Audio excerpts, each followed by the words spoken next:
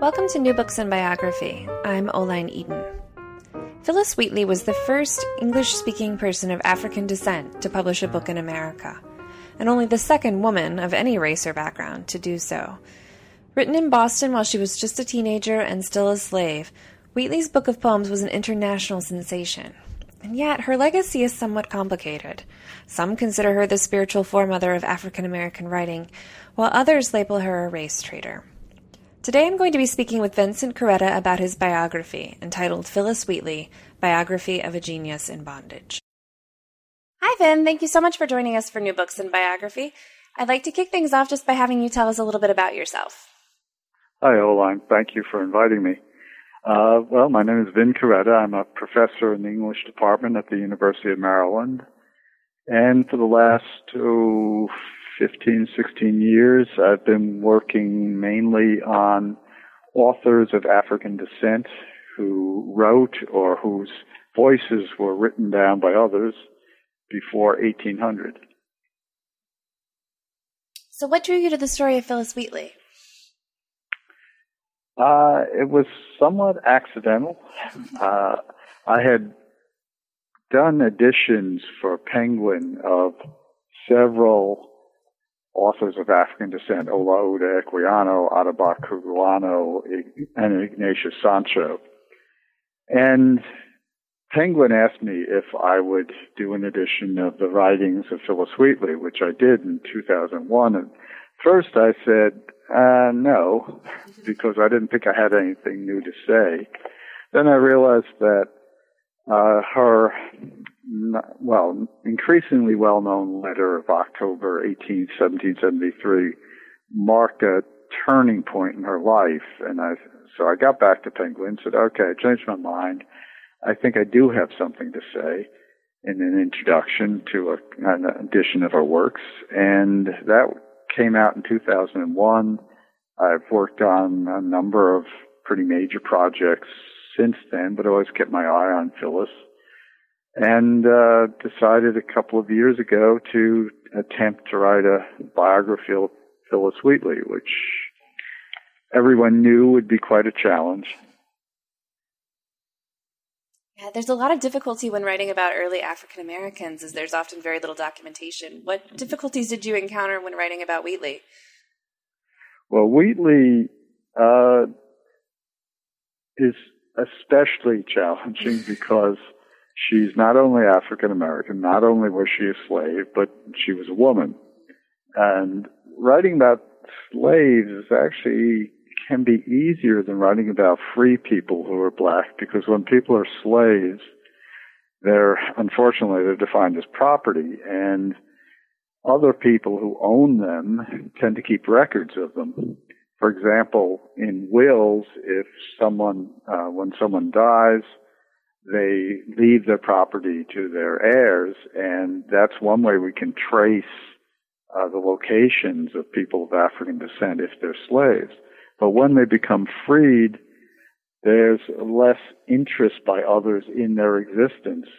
And so unless they get involved in, say, court matters, or get arrested, or run into the law in some way, it's really hard to track them down. And with women, it's whether they're black or white, it's very difficult in earlier periods, because as soon as a woman marries, her legal identity is subsumed by that of her husband. So you have to be able to track her husband to be able to track her, usually. What sources were most helpful to you? Well, in Wheatley's case, church records were very useful. For her records, fortunately, we do have some correspondence by her. We have some extraordinary correspondence, extraordinary in the sense that as far as I know, it's the only case in which we have the records of a slave ship that carried an identifiable individual person from Africa to America. And in Phillis's case, the slave ship was named Phillis, and she was named after the ship. Now, once she got married to John Peters. Fortunately, he had lots of legal problems, and he was suing a lot of people, and a lot of people were suing him, so we can trace him. He'd always been one of the great mysteries about her life because no one knew what happened to him. And I was fortunate enough to be able to find out, to trace him down until he died. Were there any surprises along the way as you were writing about her? Anything you didn't expect to happen? I didn't expect to be able to solve the John Peters mystery. I didn't expect to find that she was as forceful and assertive as I've convinced myself, and I'm trying to convince others that she was. I think it is very convincing. I walked away from the book with that impression. I was impressed by her boldness. Definitely. Now, her reputation had always been that she was pretty prim and proper and fairly passive, that things happened to her rather than that she was the agent of the events in her life. So how did she come to be in America? Not by her own will. She was kidnapped in Africa in 1761 and brought to America. She arrived in July of 1761 in Boston. She was about 7 years old. We know that because her front teeth were missing. So she was a little girl. And we do have the records, as I say, from the owner of the slave ship to the captain of the slave ship, telling him where to go in Africa. People have often said that Phillis came from the area of Senegal or Gambia in West Africa. In fact, Senegal issued a stamp commemorating her in 1971. But the odds are very low that she came from either of those areas. If you look at the evidence from those letters from the slave owner to the captain, because the slave owner tells the captain, go first to Senegal, spend a few days only there, do not buy girls or women, buy men and young boys, and if you can't get them, keep going down the coast. And no savvy captain would buy as one of his first purchases a 7-year-old girl, because there wouldn't be much of a market for a 7-year-old girl. And so she was probably purchased much further down the coast. And we know that the captain spent 4 months off the coast. So she was probably came from some area closer to what's present-day Guinea. And how did she come to be bought by the Wheatley family? She was bought within days of arrival in Boston, and we're told that she was bought as a gift for Susanna Wheatley.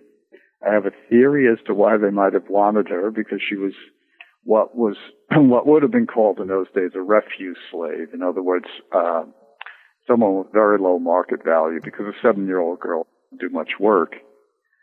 But interestingly, the Wheatleys had two children at the time, 18-year-old twins, Nathaniel and Mary, but they had 3 other children who had died young. And one of them, Sarah, is the only one who has a very lengthy gravestone epitaph, and it records that she was 7 years old, I think 9 months and 11 days, so down to the day how old she was, a beloved daughter. And so she was the same age as Phillis, and she had been born in 1752. Phillis was born around 1753. So I think that Phillis was bought as a kind of substitute for the lost daughter, and certainly Phillis's letters and other contemporaries of Phillis all say that she was raised as if she was a member of the family, treated as a child, especially by Susanna. And I think that theory is kind of validated in the type of education she was given as well, right? Oh, yeah. Her education was amazing. I tried to compare it to a couple of her contemporaries, one a white girl, Anna Green Winslow, and one a slave girl Chloe Spear. And Anna Green Winslow, she kept a diary. And so she recorded all the books that she was reading. And her books were all what we would call children's versions of classics such as Gulliver's Travels. And at the same time, Phillis was reading Homer's works in Alexander Pope's translation. She was reading adult literature at the same age as the white girl who was going formally to school. And the slave girl, Chloe Spear, had to sneak an education because her master was very opposed to her having an education. And she never learned to become completely literate. So the account of her life is told to us through the pen of a white author. This is also a time when literacy rates were extremely low across the country, not just among slaves or among women, but also men didn't have a very high literacy rate as well, right? In New England, the literacy rate was actually fairly high, at least the rate for the ability to read, because of the Protestant emphasis on the ability to read the Bible. And Susanna Wheatley was very pious, and so she wanted her slaves to be able to read. Writing was a different issue. We tend to think that if someone's literate, they can both read and write. But reading was a fairly safe thing to teach slaves. Writing was a dangerous thing to teach slaves because then they could communicate at great distances. As Wheatley obviously did.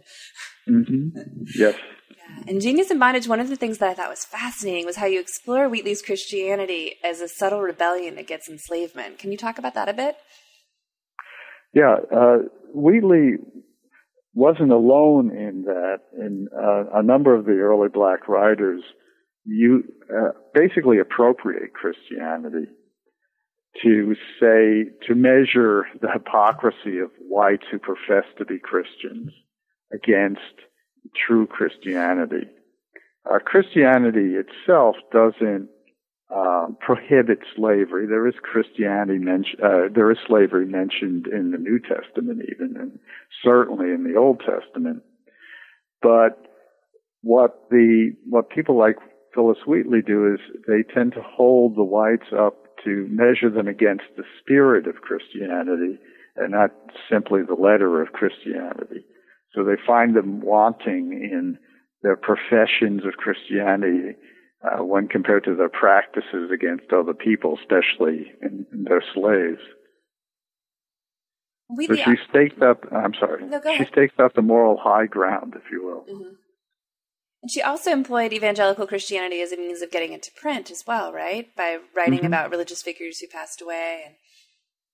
Right. And from her earliest published work, which is 1767, she is writing about God's providence, God's oversight of humans.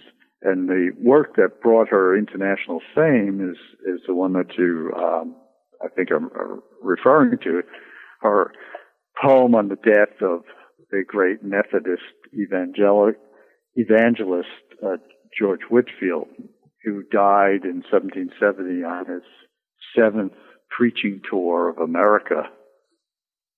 And she used that opportunity. She was still a slave. She wrote a poem to him and sent a copy of it to his patron, the Countess of Huntingdon in England. And in her letter, she acknowledges that she's being pretty, what we would call cheeky in doing so. Can you talk a bit about what is now believed to have been her first poem, the one that was recently found in the diary of Jeremy Belknap? Yeah. We'd always thought that, we knew that she had first published a poem in 1767. And I am something of a fanatic. I want to, there aren't that many specific dates that we know about in her life. So I decided I wanted to know what the weather was on each of those days. And in the 18th century, there of course wasn't official meteorological records, but what people did was to keep records of weather and in their diaries, and the easiest way to keep records of weather in a diary was to use an almanac, a published almanac, as a diary.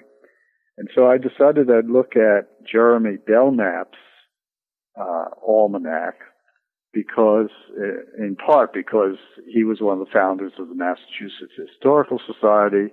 I was there on a fellowship from them doing research for this book. And so I was simply innocently trying to find out what the weather was like on the day that she left Boston in 1773, and on the day that she returned. And at the end of the volume, Belknap has written in what he labels as Phillis's first effort. And he dates it 1765, and he says that she wrote it when she was aged 11. And it's a little elegy on the death of a couple of people. Elegies on the deaths of people were her most common early poems. And I was able to identify the people that she was talking about and find out when they died, so I could date the poem pretty exactly. It's not a great poem, as you might imagine, for an 11-year-old. But when you compare it to the published poem in 1767, it's hard to believe that the same person could have made so much progress. But obviously she did. On Being Brought from Africa to America is Wheatley's probably her most notorious poem. I know that's the one we always studied in classes in college. Can you discuss that a bit? Yeah, that certainly is her most notorious poem, and it's caused her the most problems. A lot of people, it's the only poem that a lot of people have read by her, and a lot of people forget that, or don't know that she wrote that when she was about 14.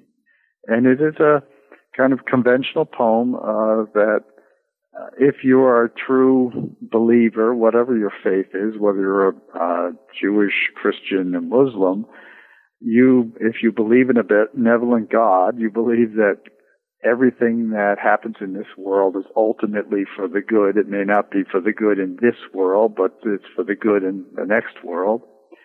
And Phillis, all the evidence we have is that Phillis was a pious believer. And so even slavery in this world would only be an evil from a temporal perspective, but from the eternal perspective, it must somehow fit into a providential plan.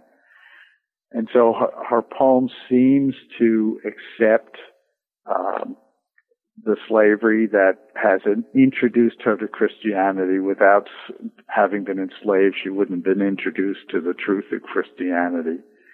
So the slavery is a kind of way station to a good end. But there is a way to read that poem subversively.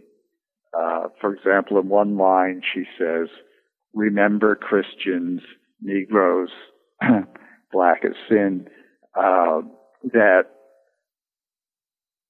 it depends on where you put the comma, that whether she's saying remember to Christians or whether she's saying remember, and then there's a kind of implicit remember that Christians, Negroes, so that Christians and the Negroes are in the same situation, that they're both black with sin. So how did she go about getting the poems published? She probably got the poems, her first poems were probably published through the intercession and connections of Susanna Wheatley, her owner, because she was publishing while she was still a teenager. Even her book that she published in 1773, all those poems were written by the time she was 18 or 19. And she tried to get, by 1772, she had written and or published enough poems that she and Susanna tried to get a volume published in Boston by subscription, which meant that they tried to line up enough people who would promise to buy the book, put up some money in advance to pay for the publication of the book, but they weren't able to get enough in Boston, in part because people doubted whether Phillis could have written the poems. And so they turned to the Countess of Huntingdon, to whom Phillis had addressed that elegy on George Whitefield that I mentioned before. And the Countess of Huntingdon sent several of her missionaries over to actually interview Phillis. One of them had her write a poem in his presence on a subject that he gave her. He wrote back to the Countess saying she's the real deal. And so the Countess said, okay, have her come over to England. I'd like to have a frontispiece made for the book, and I will, support the publication of the book. And so Phillis went over in 1773 in part to, in kind of a publicity, as part of a publicity campaign. And the book got published in England. And we know what she looks like because of that frontispiece, right? Right. That's the only picture we have of her. And it's a radical one because there was a picture of an 18th century black woman capable of writing poetry. That was interesting. So when she went to London, this was during a time when slavery was illegal in Britain, right? Well, she went to London at a really interesting time.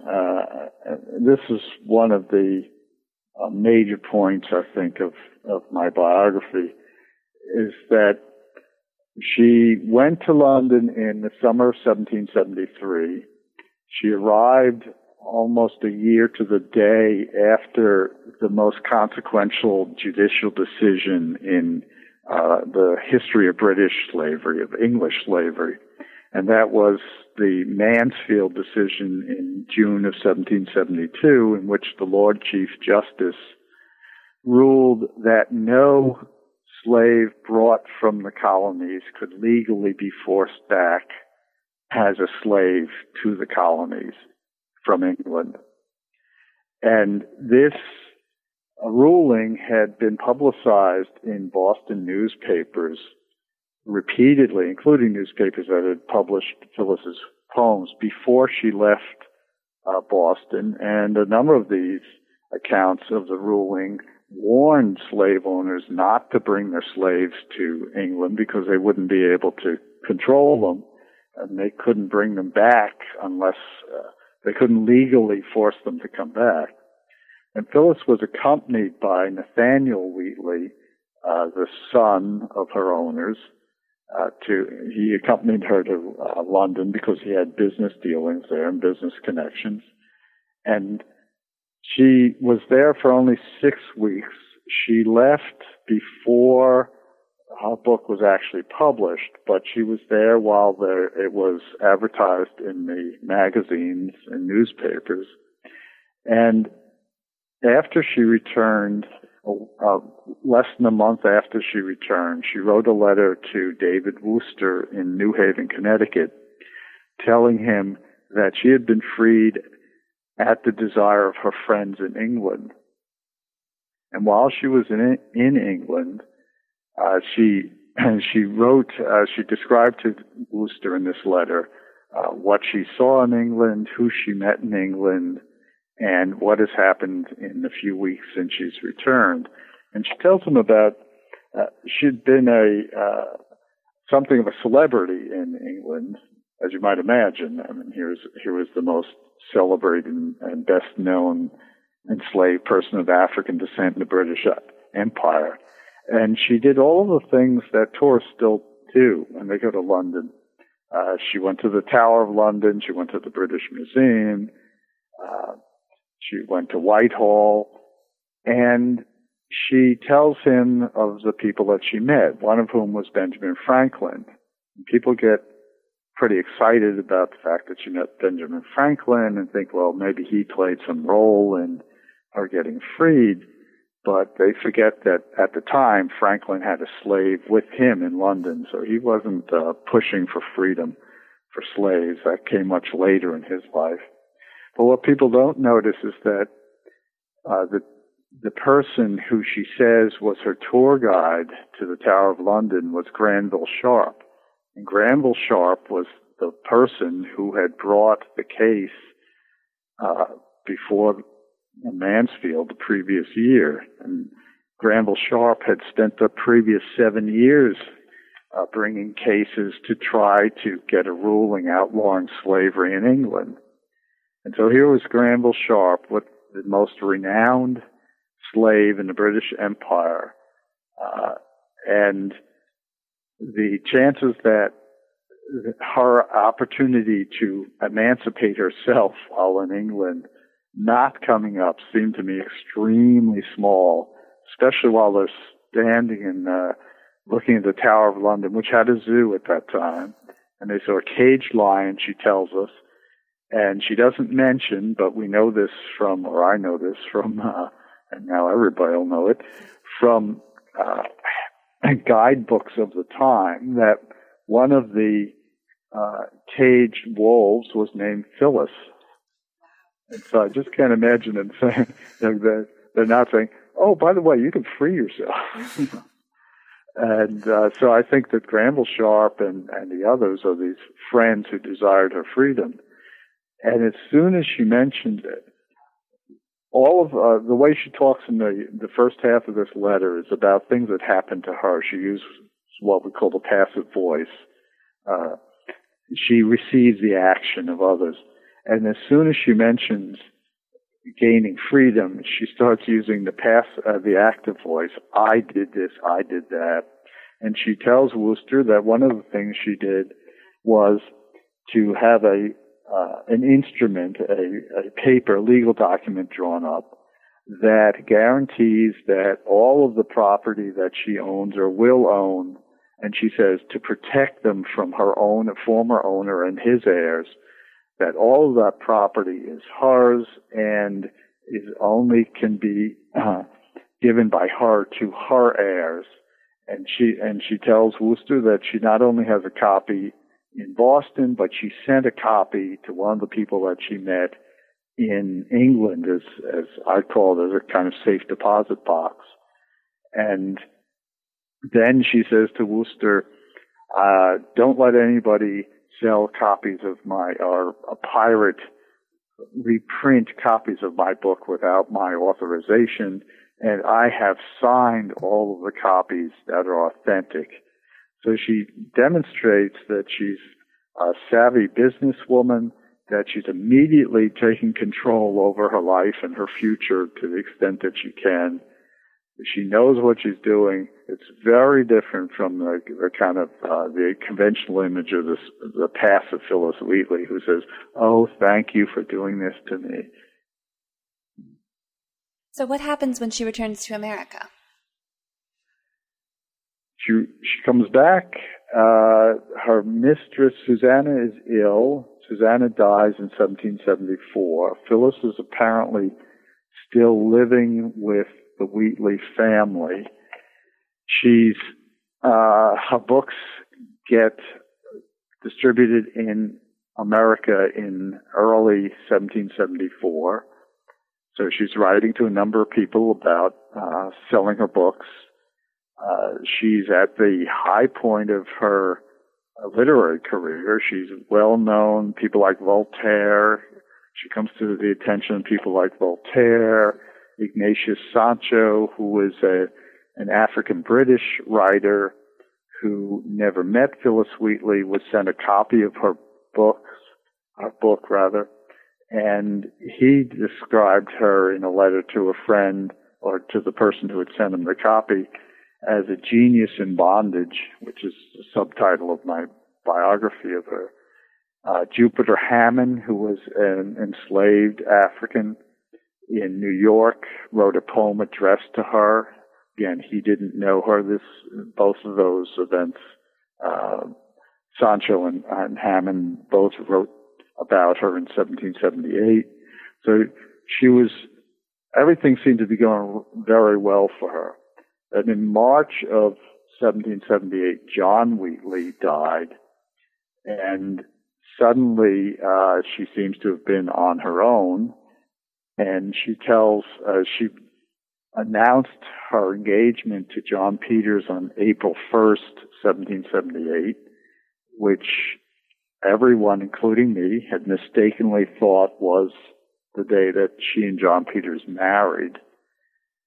I had always felt a little uncomfortable with saying that, even though I said it in print, because she wrote letters dated May and July of 1778, after the announcement of the engagement. She wrote letters to people in which she refers to herself as Phillis Wheatley and says to respond to her, Phillis Wheatley, care of John Peters. And so I kept digging and discovered that they actually married on Thanksgiving Day, 1778. So the prim and proper Phillis Wheatley was living, as we would say, in sin with John Peters from March to November of 1778. Now, at least they were living in the same house together. Protect her virtue. He was a bit of a sketchy figure, right? He was indeed. The records we have of her marriage to him, most people depended upon the account by Margaretta Matilda Odell, who published a memoir, a short biography of Phillis Wheatley in 1834 as a preface to a collection of her poems. And Odell's depiction of John Peters makes him sound like a Dickensian villain, a kind of snidely whiplash, really bad guy. She says that he was an imposter, a confidence man. He posed as a physician, as a lawyer. He abandoned her at the end. She died in December of 1784.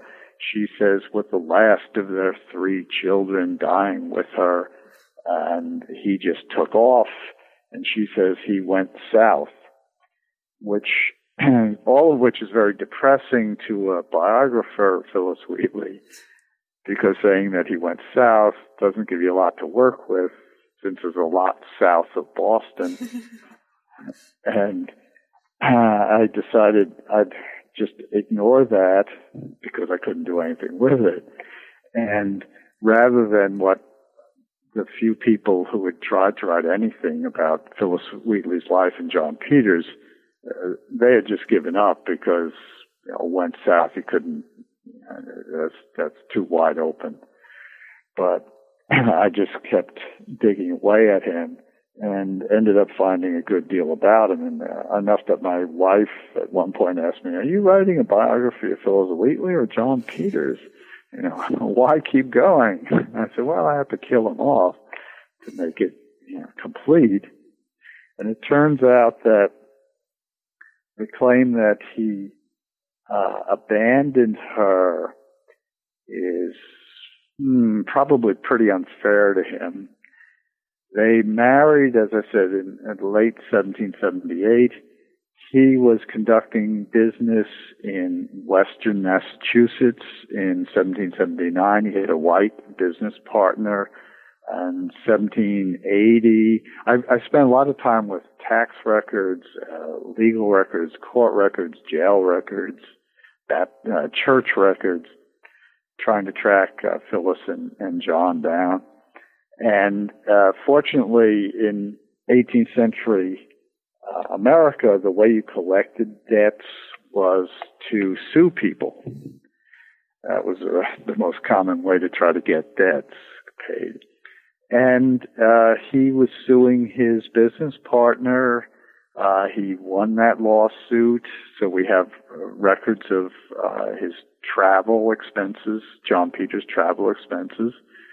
But unfortunately for him, he was also being sued by the person who was probably their wholesaler, a woman in Boston.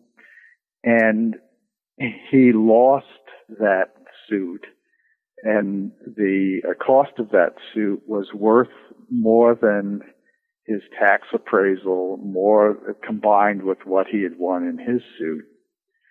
And not surprisingly, at that point, he and Phillis disappear from the records for 3 years.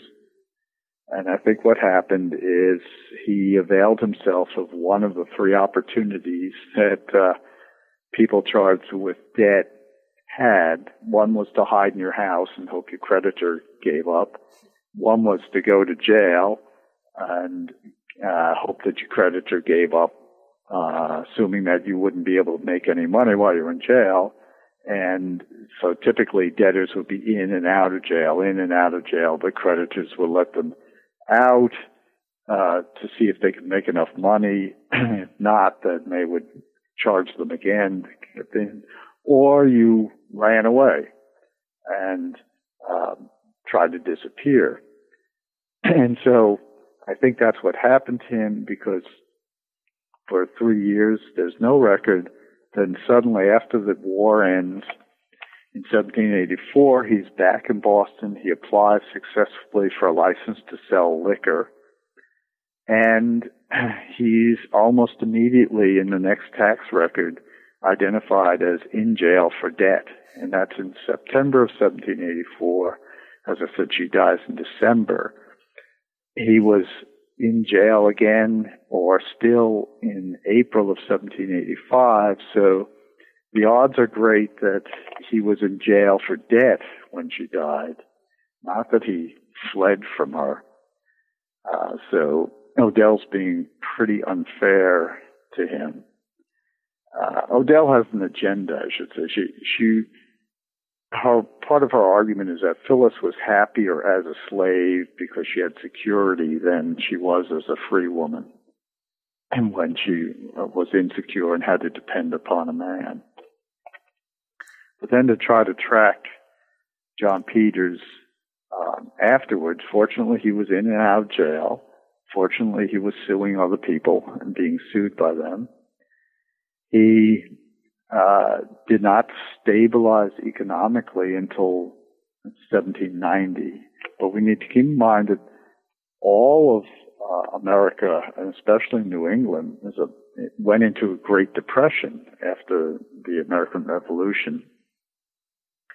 And by early 1790s, he is described in the tax records as a physician, lawyer, gentleman, pintlesmith, which is my favorite. A pintlesmith is someone who makes the pin that a rudder turns on or that a door hinge turns on. It was extremely common in the 18th century for people to have simultaneously multiple occupations, because you could never be sure that one would pan out. The idea that Odell's charged that he was posing as a physician and a lawyer would seem to be true, but again, we need to keep in mind the context. Lawyers, the legal profession and the medical profession were not professionalized in the 18th century the way they were in the 19th century when Odell was writing. There were no law schools in America before the American Revolution, before the 19th century. There were only 3 medical schools, and none of those were open to people of African descent, of course. The people who practiced medicine were normally ministers, and besides, in the 18th century, the last thing you wanted to do if you hoped to survive would be to go to a doctor. Right. And so there are lots of kind of self-help medical books that people bought. And the same thing with legal books. The way one became a lawyer in the 18th century was the same way one can become a lawyer in Virginia, where you can read law with someone who is a lawyer. You don't need to go to law school. And so he was again successful by 1790. by 1793, he had a reputation for being litigious, for suing other people. And in 1793, he was indicted for barratry, which is simply a fancy legal term for being litigious. He was convicted, and they dropped the charges in the next year. And amazingly, he never sued anybody after that. So apparently he got the message. I kept tracking him to see what, if I could find out what happened to him. In the tax book for 1799 in Boston, we're told that he's a doctor and a pintle mender who's gone to Cambridge, moved to Cambridge. And then in the tax book for 1800, he's referred to as John Peters, black man, dead. And I thought, okay, I could stop there. He's now supposedly dead, but I'm a suspicious type. So I thought, why would he have gone back to Boston, in the following year? So I kept looking and discovered a notice in a March 1801 Boston newspaper of the death at Charlestown, which is a northern suburb of Boston now. Dr. John Peters, age 55. Doesn't say that he was black, doesn't say that he was a pintle mender. But I thought, okay, let's see if it's my John Peters. And looking in court records in the Massachusetts archives, in June of 1801, there is the administration, which means when someone dies without a will, there's a court proceeding, an administration to determine how much that person was worth and what creditors would be paid off. So there's an administration of, quotes, John Peters, late of Charlestown, Negro and physician, deceased intestate. So I knew it was my guy. And part of that record lists all of his possessions, so we know what he owned at the end, and that included a sleigh and various dishes and 2 mahogany tables and 13 books and a Bible, and we know what he was worth, and he died as he lived, owing more than he possessed. But again, that was very common in the 18th century. So I managed to kill him off. I think you have another book right there, The Litigious Career of John Peters. Right. That's fascinating. To get back to Phillis, what do you see as her literary legacy? Well, she's was at the time even recognized as a pioneer of what we now call African American literature. She was certainly one of the major poets in the 18th century in America. And we need to keep in mind that all but the last 4 of her poems were written before she was 20 years old. So if you try to think of how many poets would we be reading if we were reading only what they had written before they were 20 years old, it's a very short list. Often it begins and ends with John Keats. But so she was quite phenomenal in that. She's been recognized as the mother of African American literature. She is a major figure in American literature of the 18th century. And a number of the rhetorical maneuvers that she made in which she comments on slavery. It's very interesting to look at her works before she was freed and after she was freed to see how she deals with the subject of slavery, for example, how indirectly and subtly she deals with it before she's freed and how much more directly she does after she's freed, which I guess it shouldn't be surprising, but a lot of people forget to read her in a historical context and to ask, well, when did she write that poem? and what was her own condition at the time. Thank you so much for talking with us today about Phillis Wheatley, Biography of a Genius in Bondage. I know it's a horrible question to ask an author whose book only just came out, but do you have any idea who you'll be writing about next? You sound like my publisher. Well, I've been thinking, I'm working on a few different things, smaller things. As far as a larger subject or a biography, I had never thought of myself as a biographer, but now that I've written two of them, I guess I am a biographer. There's a person that I'd be interested in trying to write a biography. Again, he'd be a challenge, and his name is Philip Kwaku, who Phyllis writes about, she knew about. Do you want me to say something about who he was? Yeah, sure. He was an African born in what's now Ghana, and he was sent to England as to be trained as a missionary and ordained as a missionary, which he was, and sent back to Africa, to his homeland in 1765. He was there until his death 51 years later to be a missionary. And one of his duties was to write letters back to London accounting for his success, or in his case, lack thereof, as a Christian missionary amongst his fellow native Africans. So we have this correspondence that had never been published. It had been left in manuscript until I and Ty M. Reese, a historian at the University of North Dakota, published an edition of his writings in 2010. And he's a fascinating guy because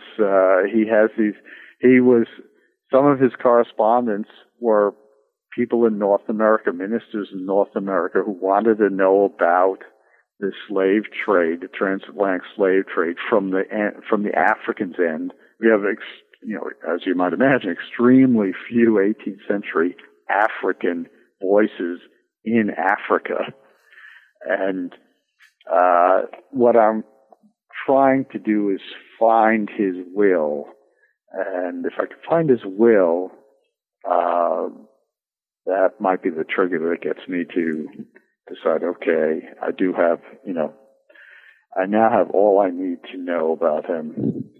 At the moment, Tyrese and I think it's pretty safe to say, are the people who know more about him than anybody else, because we've spent so much time with him. But he writes about cannibalism in Africa, about religious practices in Africa, about the interactions between Europeans and Africans and between different groups of Africans. Because, as I say, he's writing for 50 years from Africa. So that will be one project. Not the only one, I guess. I've also thought about each of these. The Phillis Wheatley was supposed to be a chapter in a kind of larger look at voices of early black voices in the transatlantic world, the English-speaking transatlantic world. And so far, one chapter became a biography of Equiano. One chapter has become a biography of Phillis Wheatley. One footnote became an edition of Philip Kwaku, because he's mentioned by both Equiano and Phillis Wheatley, and I didn't want to just rely on other people's accounts of them, so I decided I need to know something about him directly, and it just grew. So, but I'm open to other suggestions. Well, no, I'll definitely look forward to whatever you do next. I think you're doing really important work here. It's fascinating. Thank you. Thank you. You've been listening to an interview with biographer Vincent Carretta about his latest book, Phillis Wheatley, Biography of a Genius in Bondage, which is now out in hardback. I'm Oline Eden. This is New Books in Biography. Thanks for listening.